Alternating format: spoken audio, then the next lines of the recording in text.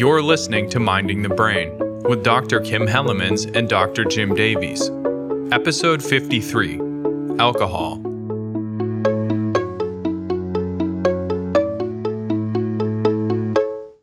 Today on Minding the Brain, we're going to talk about one of the most used drugs in the world, alcohol. It is difficult to state exactly how many people drink alcohol globally, or even how much alcohol is consumed, but in North America, approximately 2/3 of individuals aged 15 or older drank alcohol in the past year. That's an estimate there. But that's still a staggering statistic when you compare alcohol to, say, cannabis use, which is only estimated to be used by about 18% of the population.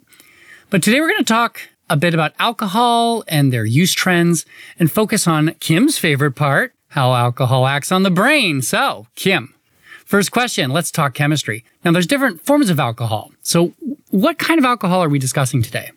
That's right, Jim. Drinking alcohol, or otherwise known as ethanol or ethyl alcohol, is the one that we're going to focus on today. Other alcohols are toxic. We don't drink them. So examples are methyl alcohol or methanol or even isopropyl alcohol, which some of our listeners may know of as a common disinfectant. But today, if you drink those, you won't be able to drive. No, you will die. And so today we're obviously going to discuss ethanol. But just for the purposes of ease, we're just going to refer to it as alcohol. Now, I'm sure many of our listeners have consumed alcohol at some point in their lifetime, but they may not be familiar with how alcohol is produced. So can you give us a brief rundown? Sure. The main ingredient necessary is something that contains sugar, such as a fruit, and the common one that we all think about is grapes, right, to make wine, or in some cases a grain product, such as barley or rye, which would be used to make things like beer. And the sugar is typically dissolved in water. It's exposed to air. And then what occurs naturally in air is that it is full of yeasts. And these are tiny living microorganisms that go in and eat the sugar, and they ferment the fruit or the grain. So if you've ever encountered fruit that's kind of gone rotten, it's fermented, it's kind of fizzy. And that fizziness is exactly what's happening. It's the production of carbon dioxide, one of the byproducts of how yeast invades these sugars. And the other byproduct is, lo and behold, ethanol. So the carbon dioxide bubbles up and escapes. And in the process of manufacturing alcohols, we conserve the alcohol and bottle it up. And that's fairly easy to do at home, right? Sort of. You need the right equipment, but yes, there's certainly a lot of home brewers out there, and typically this is beer or cider. It's a little harder to do that wine at home just because you need a rather large quantity. And in fact, my brother-in-law, hey Brent, is currently making his own cider, and I've had it. It's pretty good. And speaking of your brother-in-law, can you give us more statistics on who's using alcohol more than your brother-in-law? Sure, yeah, absolutely. And what I'll do is I'll stick to Canadian statistics simply because those are the ones I know fairly well. Okay. For our international listeners, I know we have listeners all over the world now. It's worth noting that countries like Canada, the US, Australia, and several countries in Europe are some of the highest drinking nations worldwide, whereas countries in Africa and in the Middle East drink the least. And you can probably guess it's likely for religious or cultural reasons. But yeah, so back to some stats. One of the organizations that I typically use or go to for my current statistics, either Stats Canada or the organization, the Canadian Centre on Substance Use and Addiction, or CCSA. And the CCSA releases some general use statistics fairly regularly. So here are some more recent highlights about alcohol use. And you kind of hinted at it in the intro, Jim. Alcohol is by far one of the most commonly used addictive substances. So I want to emphasize lots of different drugs out there. Alcohol is a psychoactive drug, meaning it affects our brain, but there's other psychoactive drugs that aren't addictive, things like antidepressants. But so we're talking about psychoactive addictive drugs today, of which alcohol falls into that class. And so it is by far the most common addictive substance used by Canadians. And I'm not talking about caffeine here. We'll have a whole episode on caffeine, but caffeine I don't believe is addictive. It's habit forming, but it's not addictive. But yes, caffeine is one of the most commonly used drugs worldwide. But anyway, back to alcohol. So it's commonly used, and its use is generally stable. But what we're seeing kind of a little bit worrisome, the trend is we're seeing increased use among females since 2013. For diverse reasons. Digging in a little bit more in terms of demographics, approximately 15% of Canadians who drink alcohol consume above what's called Canada's low-risk alcohol drinking guidelines. And we'll get into that a little later on. Risky alcohol use is quite prevalent among young adults, so individuals aged 18 to 24. And that's remained steady over recent years. We're not seeing any changes there. When we think about harms associated with alcohol, back to 2014, that's when we have these data available to us. Alcohol contributed to about 14,000, a little less than 15,000 deaths in Canada. And this represents 22% of all substance use attributable deaths. Now, there's about 300,000 deaths in Canada every year. And that means alcohol was involved with almost one in every 20 deaths. Wow. And my experience with young people is that alcohol is generally celebrated. Like, it's like, it's not posed as a worrying thing at all. It's like, let's get hammered. Those are really concerning statistics. And Jim, you would know more about that from, given that you're an American, and not to divert too much here from the main point, but there's a lot of different attitudes around binge drinking in Americans versus Canadians, in part because the drinking age in the US is so much, it's that much higher, right? So it's 21 versus in Canada, it's 18 or 19, depending on your province. And that really affects the way in which teens and young adults have perceptions of risk associated with use. And we do see these sort of that attitude around like, yeah, let's go get hammered, and getting really wasted and when you turn legal age. So there's reduced alcohol. Do you think that Americans drink less alcohol when they're young because of the drinking age? No, they drink. There's some evidence that they're binge drinking more when they're reaching legal age, because they've had to wait that much longer, and it becomes just a huge thing. Yeah, those are concerning. Yeah, alcohol can be pretty harmful, and we'll talk about that a bit later. But I did want to touch on I mentioned the low risk drinking guidelines. Okay, what are those? So the Canadian government puts out these guidelines to reduce long-term health risks. Specifically, they recommend no more than 10 drinks a week for women, with no more than 2 drinks a day on most days. They also recommend for men no more than 15 drinks per week, with no more than 3 drinks a day most days. And then the final recommendation is not drinking on some days each week, right? So taking a break from drinking. And these, if you follow these low-risk guidelines, the idea is that you're putting yourself less at risk for alcohol-related harms. Yeah, that sounds reasonable, and I like that there's some days a week you don't drink. I think, as we talked about in our habit episode, if you make drinking a habit, like a daily thing, then you're going to be just by habit over drinking, right? And we see 15% of Canadians exceed the guidelines that are recommended. Exactly. And that's pretty worrying. I did want to make a note. I'm not sure if you noticed the gender difference there. Of course, recognizing gender is not in a binary, but again, the science and policy lag far behind our sociological understanding of gender. But the reason which women are recommended less than men is simply due to our different physiology.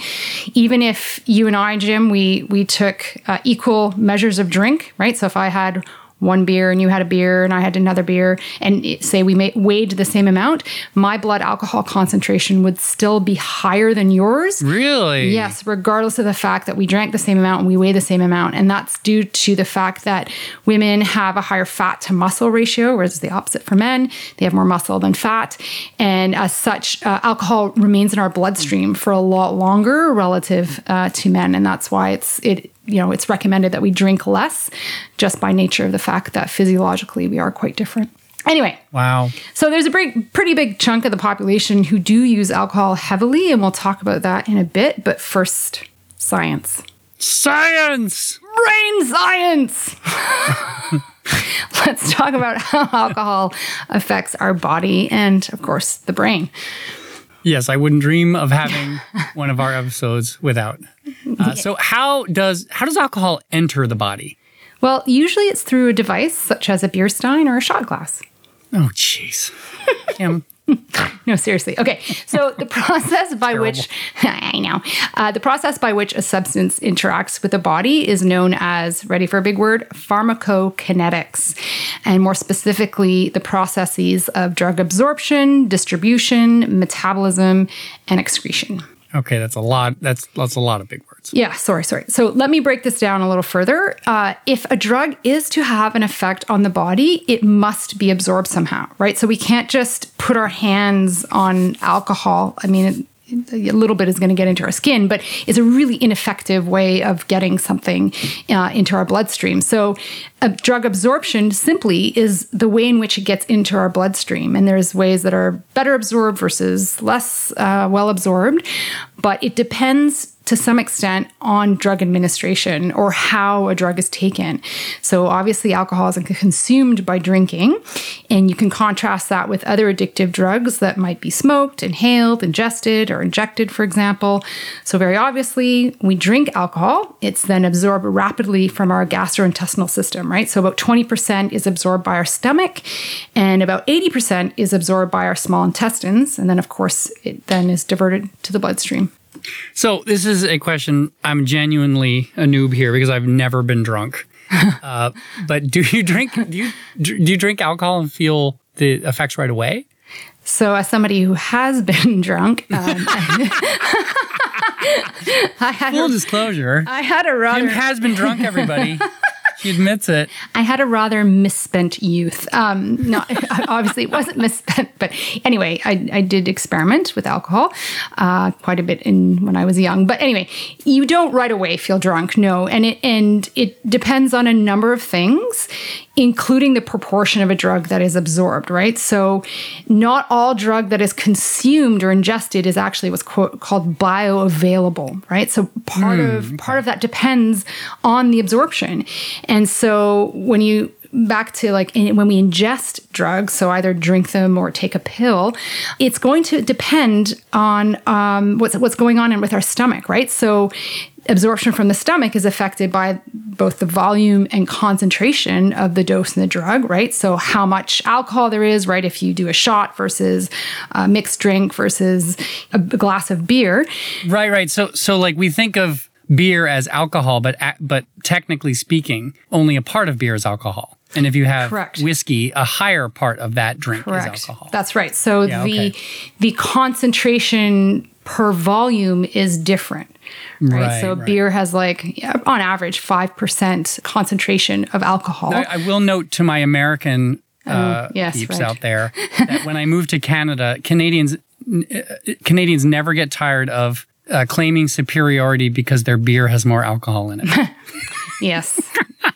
Yeah. And it is a much shock to Canadians to go to the US and drink a beer and they're like, what is this? Right? 'Cause it's like 2%. They're like sessionals. Yeah. But yeah, so how much you're drinking, the dose makes a difference, but also the presence of food in your stomach. So very obviously, the more food that's in your stomach, that's going to slow absorption. And in fact, that's what we would recommend to individuals who might be going out for an evening. It's a good idea to have some food in your stomach before you start drinking, rather than drinking on an empty stomach, which, yes, will get you drunk faster. And certainly there are people who that's their intent, but it also is really, really hard on your stomach, right? And that's because alcohol is an irritant. It increases the flow of hydrochloric acid and pepsin in your gut. And spoiler alert, that's why you get nauseous. That's why some people who've drank too much vomit, or they vomit with a hangover. It's because it's just causing all these acids to churn away in your gut, which can feel pretty horrible. So the other important point I want to make is the time from last drink to maximal absorption in the blood is about 30 to 90 minutes. So that means you're going to feel the effects of alcohol after on average, about a half an hour after you start drinking. Again, depending on a number of factors, including how much food is in your stomach, and then things like genetics, tolerance, et cetera, et cetera. The mental model I sort of have in my mind is that a person eats a big bowl of rice before they drink, and then does the rice just slow the alcohol absorption, or does it actually prevent any of it? Like, does any of it like just get in the rice and not get through, or does it eventually all get into your system? Do you know? It slows it down. It doesn't. Okay. Yeah. Okay. Slows So it down. you're still getting the same amount of alcohol, it spreads it out over time better. Correct. Yeah, okay. All right, so we have the alcohol absorbed into your bloodstream, but bloodstream isn't the brain, right? So is there an extra step for it to get into the brain? Correct. So what happens is it gets into the bloodstream and then it travels up into the brain. And we know alcohol very readily and freely crosses the blood-brain barrier. Ah, the blood-brain barrier. That's the brain's protective helmet. Not quite. Yes, some people have this image of like this little helmet on top of the brain, but no. So a little bit about the blood-brain barrier, or the BBB. It is a protective measure, but it's due to the fact that there's cells that line the walls of our arteries, right? So these specialized blood vessels they're all over our body. Outside of the brain, the cells that line the walls of these the arteries, they have a bit of a gap between them. So you can imagine that these large gaps allow fairly large non-fat soluble compounds to pass freely from the blood to other organs. And that's really important and necessary, right? That's how we get nutrients in our system. So when we eat things, everything is extracted and then passed into our bloodstream and goes to nourish all our organs.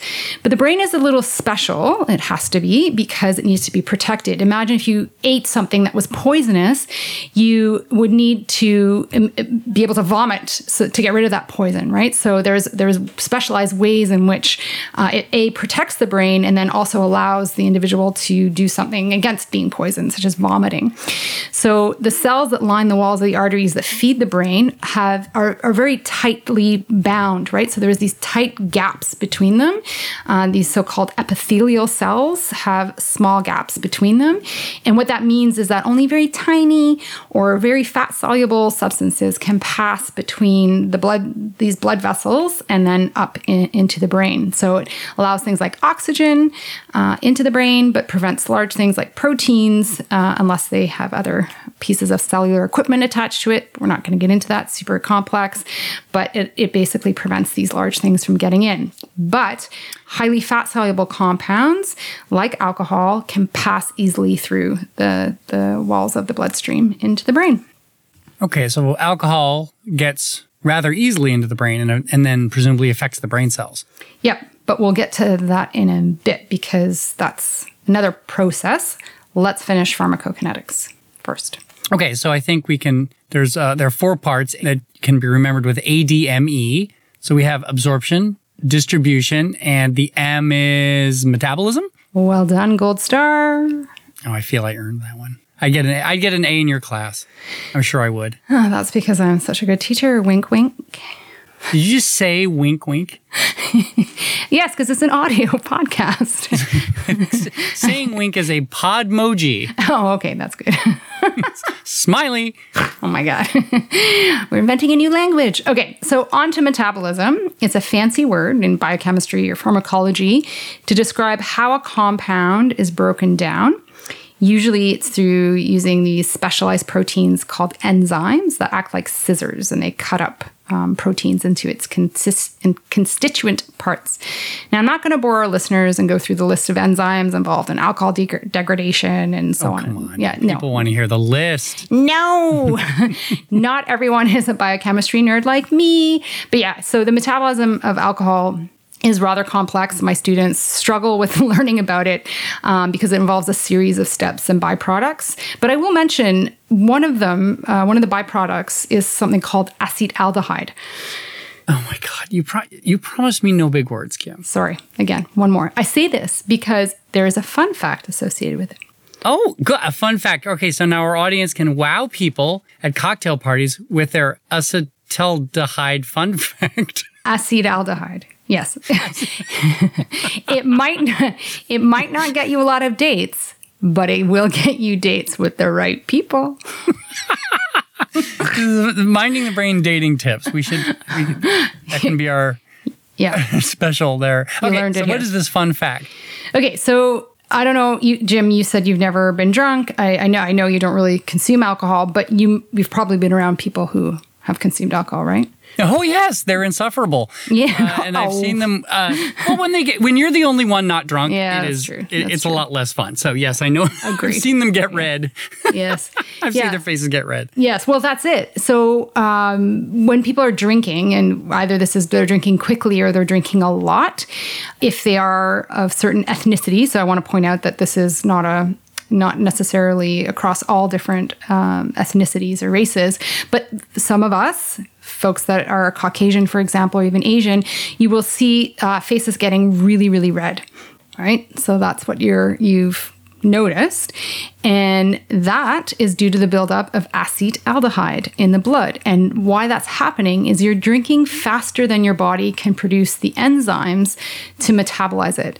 I'm sure you've all heard the maximum that you should be drinking if you're out and you're hoping you would like to drive is about a drink an hour. Of course, depending on a host of other factors, but really you shouldn't be drinking a lot if you're out and driving anyway. But if you're drinking faster than that 1 drink an hour, acetaldehyde will build up. And one of the effects of acetaldehyde is it causes vasodilation, or dilation of those blood vessels, and particularly the small blood vessels that are in the face. So that's why you have a red face. Oh, that is a fun fact. That is approved fun. Yeah, and relevant to bring up at cocktail parties. Although It's moving. I see you. I see that acetaldehyde. Anyway. So moving on, the alcohol doesn't stay in your body forever, right? So let's talk about the elimination part of this process. That's right. So I don't know, Jim, have you ever been to the gym? Jim, do you go to the gym? That's a joke. Sorry. I just realized Jim and Jim. Sorry, that's bad. Jim, have you ever been into the gym? I've never heard that one before. Jim, have you been to the gym early in the morning, been working out next to someone who reeks of alcohol? Like you can smell it emanating from their skin or... No, that would require me actually working out at the gym early in the morning. So no, I've never experienced it. Okay, well, maybe it's just me. Anyway, the reason that happens is that person was very obviously drinking a lot the night before, or maybe even well into early in the morning. And so particularly when your heart rate's up and you're working out at the gym, what's happening is you're pumping out all the metabolized alcohol byproducts. And while the liver, our good old liver, star organ in terms of being involved in metabolism and elimination, it metabolizes about 95% of alcohol. But about 5% of alcohol is excreted unchanged from the lungs. Unchanged means it's not actually metabolized.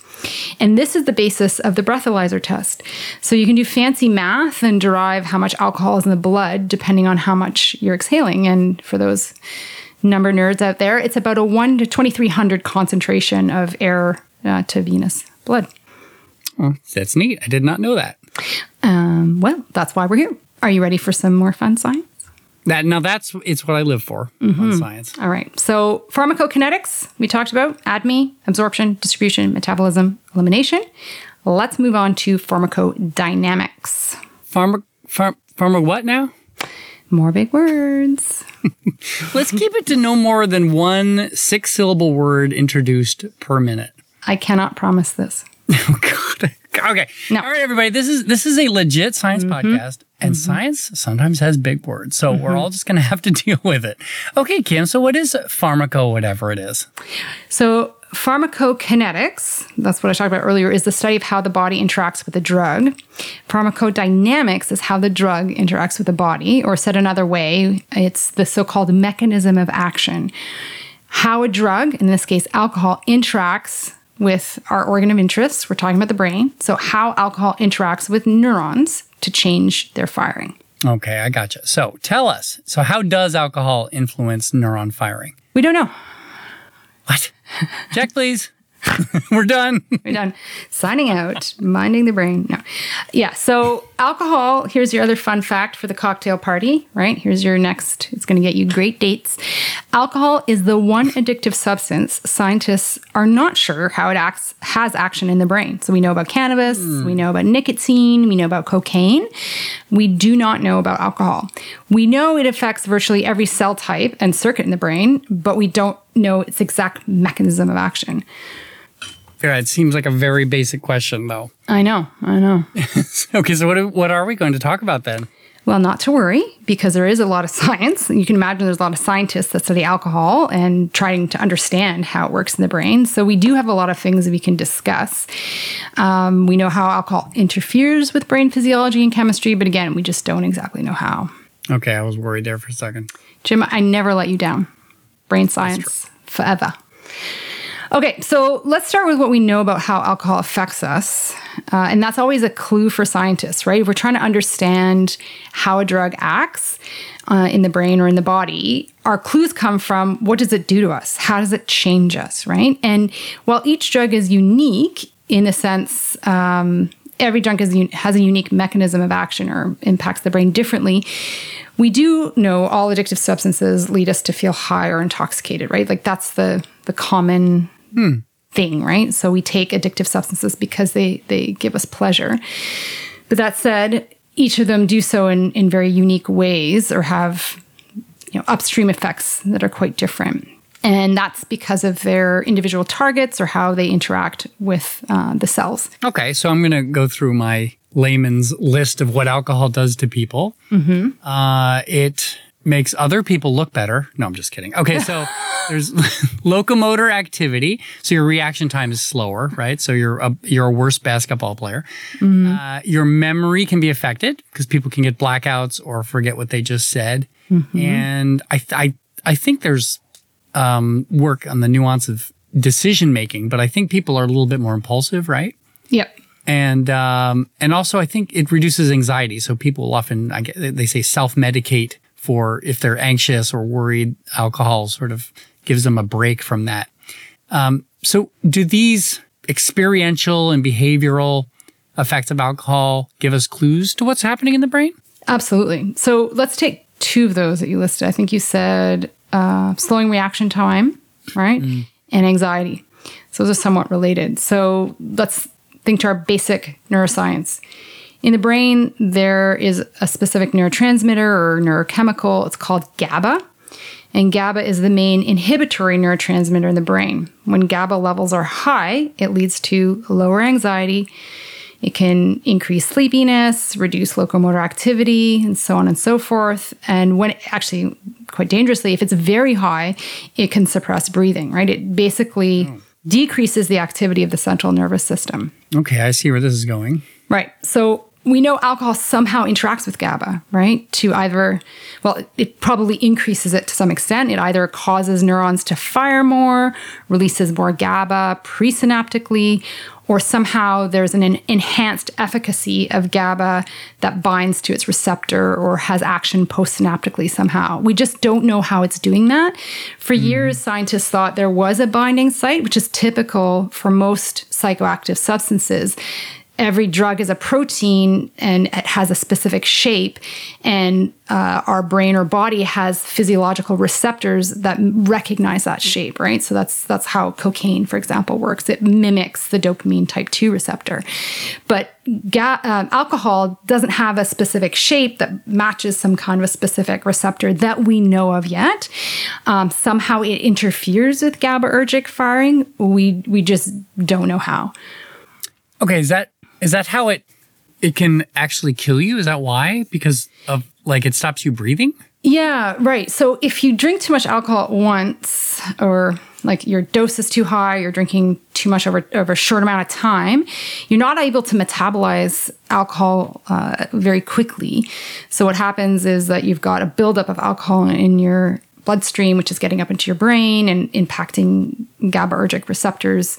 And basically it's because your blood alcohol concentration is so high, right? It's rising so much that you effectively suppress brain function altogether.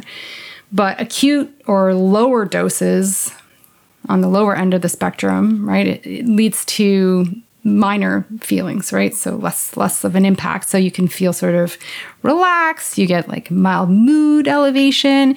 And then as your BAC rises, decreased alertness, relaxed inhibitions, you have mildly impaired judgment. And as your BAC rises, you're getting more of this impact on your breathing. Eventually you could go into a coma. and possibly death. All right, GABA. So we explained most effects of alcohol, but what about the memory aspect of it, blackouts? So that's due to the impacts of alcohol on another neurotransmitter system, or the glutamate neurotransmitter system. All right, well, glutamate, I guess, is only 3 syllables. So we're good. Yeah, we're good. We're good. Okay. You're on thin ice, though, Hellemans. So, You're on thin syllable ice. oh my God. So glutamate is the main, so GABA is inhibitory. Glutamate is the main excitatory neurotransmitter in the brain. Okay. When glutamate fires, it leads to cell activation, and it's also involved in a process known as long-term potentiation. So that was a lot of syllables, but it was 3 different words. Okay. I just want to. God, loopholes. Loopholes. Yeah. So long-term potentiation is thought to be the cellular mechanism that underlies the processes of learning and memory. So in short, glutamate and glutamatergic cell activity, and this is involved with associating things together and learning, right? So glutamate is kind of like the sticky glue of the brain. When we're really learning things, glutamate levels are high and synaptic firing is happening. Okay, so glutamate's involved with learning, and is that what it has to do with blackouts? Well, blackouts are the loss of memory. So for those that have drank a lot of alcohol, myself, there are times when if you drink so much alcohol that you might be still behaving, you're talking, you're walking, you're engaging with others, but the next day you wake up and you don't remember what happened. And this is actually pretty worrisome. And I have to admit, looking back at some of my teenage drunken experiences, it's pretty horrific because it can be, as you can imagine, quite dangerous, right? So this loss of memory that's involved with drinking too much, which means typically... Right, that must mean so your loss of memory is less glutamate. Yeah, exactly. So, So scientists think alcohol must be interfering somehow with the brain's ability to release or bind glutamate to its receptors. So the more alcohol you drink, the greater this effect. But incidentally, this is also the mechanism by which alcohol leads to increased seizure activity, because when alcohol is cleared from the system, you suddenly have all this excess or rebound glutamate activity. And this is coupled with, remember, we're impacting GABA. So we have lowered GABAergic transmission because in rebound, elevated GABA is lowered GABA, and it means you have too much cell activity, not enough inhibition, and hence seizure activity. Oh, is that what leads to the delirium tremens? Correct. Yeah. So DTs, delirium tremens. This is what can happen with individuals who are regular chronic drinkers, drinking a lot, and they are detoxing, or they've decided to quit drinking alcohol, and they can develop this severe alcohol use withdrawal syndrome, and is quite dangerous. Did you know alcohol withdrawal is lethal? No, I didn't know that. I mean, it's not. Lack of alcohol has not been lethal for me, so right. I didn't know. Fair. Okay, I didn't know you could die from lack of alcohol. Yeah. Lack of alcohol if you are a regular alcohol drinker, and if folks drink a lot and daily, and then they do try to quit, quote unquote, cold turkey, so they're at home detoxing on their own and they're not being managed medically, it's quite serious, and they can risk death due to seizure activity or this delirium tremens. Is that part of the reason that the government declared liquor stores to be during the pandemic? What were they called? Essential service. Yes. Thank you for raising that. Yeah. Mm-hmm. Yeah, because if alcoholics in general are cut off immediately, they could suffer terrible health problems, right? Correct. And I'm going to correct you. It's people who have an alcohol use disorder, not alcoholics. We try to use that term instead of alcoholics, which is stigmatizing. But yes, right. People who are who have an alcohol use disorder or regular drinkers of alcohol, it is absolutely a health risk. Are there drugs to manage that? When you think about how do you manage that, you want to somehow counteract this effect of alcohol not being on board anymore, and you want to somehow deal with the elevated glutamate and lowered GABA. So the best kind of drugs are those that, in fact, oppose these effects, but don't intoxicate the person as much as possible. So we use drugs that have similar actions in the brain. One category is benzodiazepines, which are drugs that are usually treating anxiety, or anticonvulsants, which are drugs to use epilepsy. And the benzodiazepines, they're used for anxiety, right? Yeah. So benzodiazepines are a class of substances that are meant to be used to treat acute anxiety. They're not meant to be prescribed anymore. You're not meant to be taking them daily necessarily, unless things are really bad. But they're used because they increase GABA. They have that anxiolytic, fancy word, sorry, they reduce anxiety. But they also have a risk of misuse. They have some mild addictive potential. I shouldn't say mild, they do have an addictive potential. So it needs to be overseen by a doctor, and that's why alcohol detox occurs. It's best to do it in a place that's overseen by physicians or nurses. Okay, so while we're on the topic of harms associated with alcohol use, let's go into a bit more detail about what those are. You've addressed the seriousness of alcohol withdrawal. What else should we know about? Well, according to the WHO, the harmful use of alcohol is a causal factor in more than 200 disease and injury conditions. And the most common one our listeners might know about is cirrhosis of the liver, or another one is related, fatty liver disease. And this is because alcohol use, drug use in general, but for varying reasons, I'm not going to get into, alcohol to a great extent is very stressful on the liver due to complex metabolics. So the liver is the main organ of detoxification. You're constantly stressing it by asking it to produce all these metabolites or these enzymes, as well as oxidative stress. And it leads to a bunch of pathophysiological outcomes. Okay. And that's one of the leading causes of death due to alcohol use, right? Yeah. Heavy alcohol use is very much associated with higher mortality. You're more likely to die, and morbidity. You're more likely to have a course of life that's you're more likely to be ill, right? Another one is cancer, actually. Cancer? No. Yep. Alcohol causes cancer? Alcohol is a carcinogen. Not a lot of people know that. Yeah. Yeah. Any specific kind of cancers? Well, I looked this up because I'm just starting to read into this research. Shout out to Jaime Annisman, who's written a great book called Cancer, by the way, if any of our listeners are interested. But anyway, according to the Canadian Cancer Society, drinking alcohol raises your risk of developing head and neck, breast, stomach, pancreatic, liver, and colorectal cancers. That's grim. Yeah, long list, eh? So folks, please be mindful of your alcohol use. Okay, what else? Well, heavy alcohol use also puts you at risk for an alcohol use disorder, which I mentioned earlier. This is what we would call an alcohol addiction. That's the alcohol use disorder is the proper term for this. And it's also associated with a number of other mental health outcomes, including things like increased anxiety and depressive disorders. But this is complicated.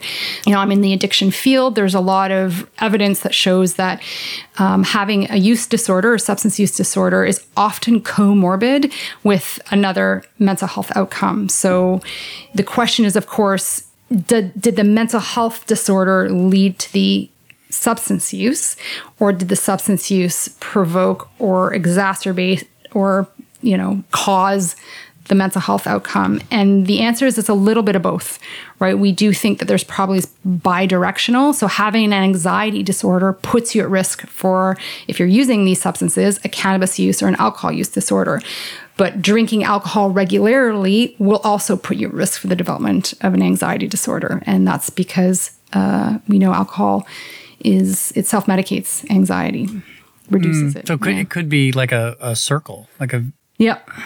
Yeah. A circle, a vicious circle there. Mm-hmm. So there's I think I knew something about that. There's a association between social anxiety and alcohol use. Mm-hmm. 100%. Yeah. Highly comorbid. Right. That makes sense. Okay. So are we done with harms for alcohol?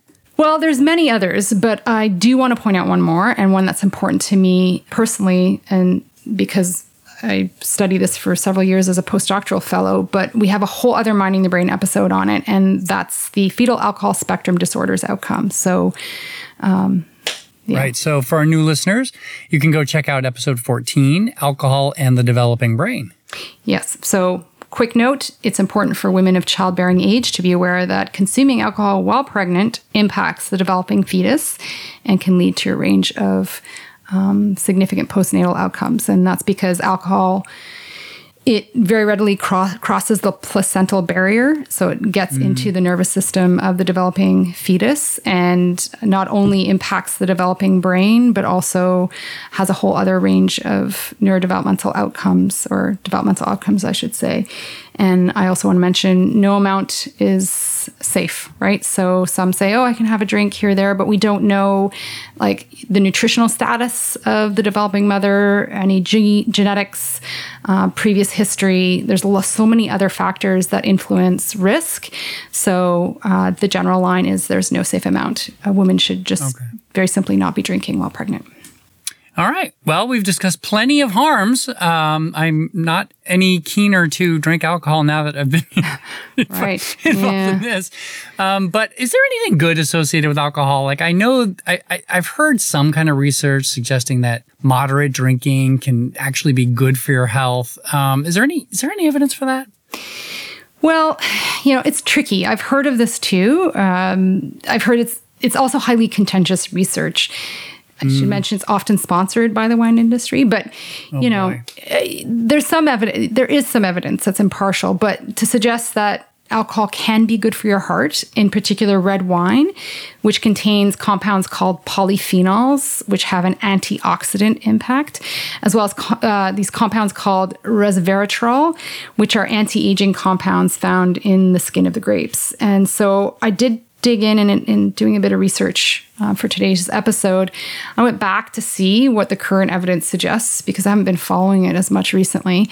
There was a recent meta-analysis, which is a type of research that's done where they collect a whole bunch of research papers and run fancy statistics to see what are overall outcomes.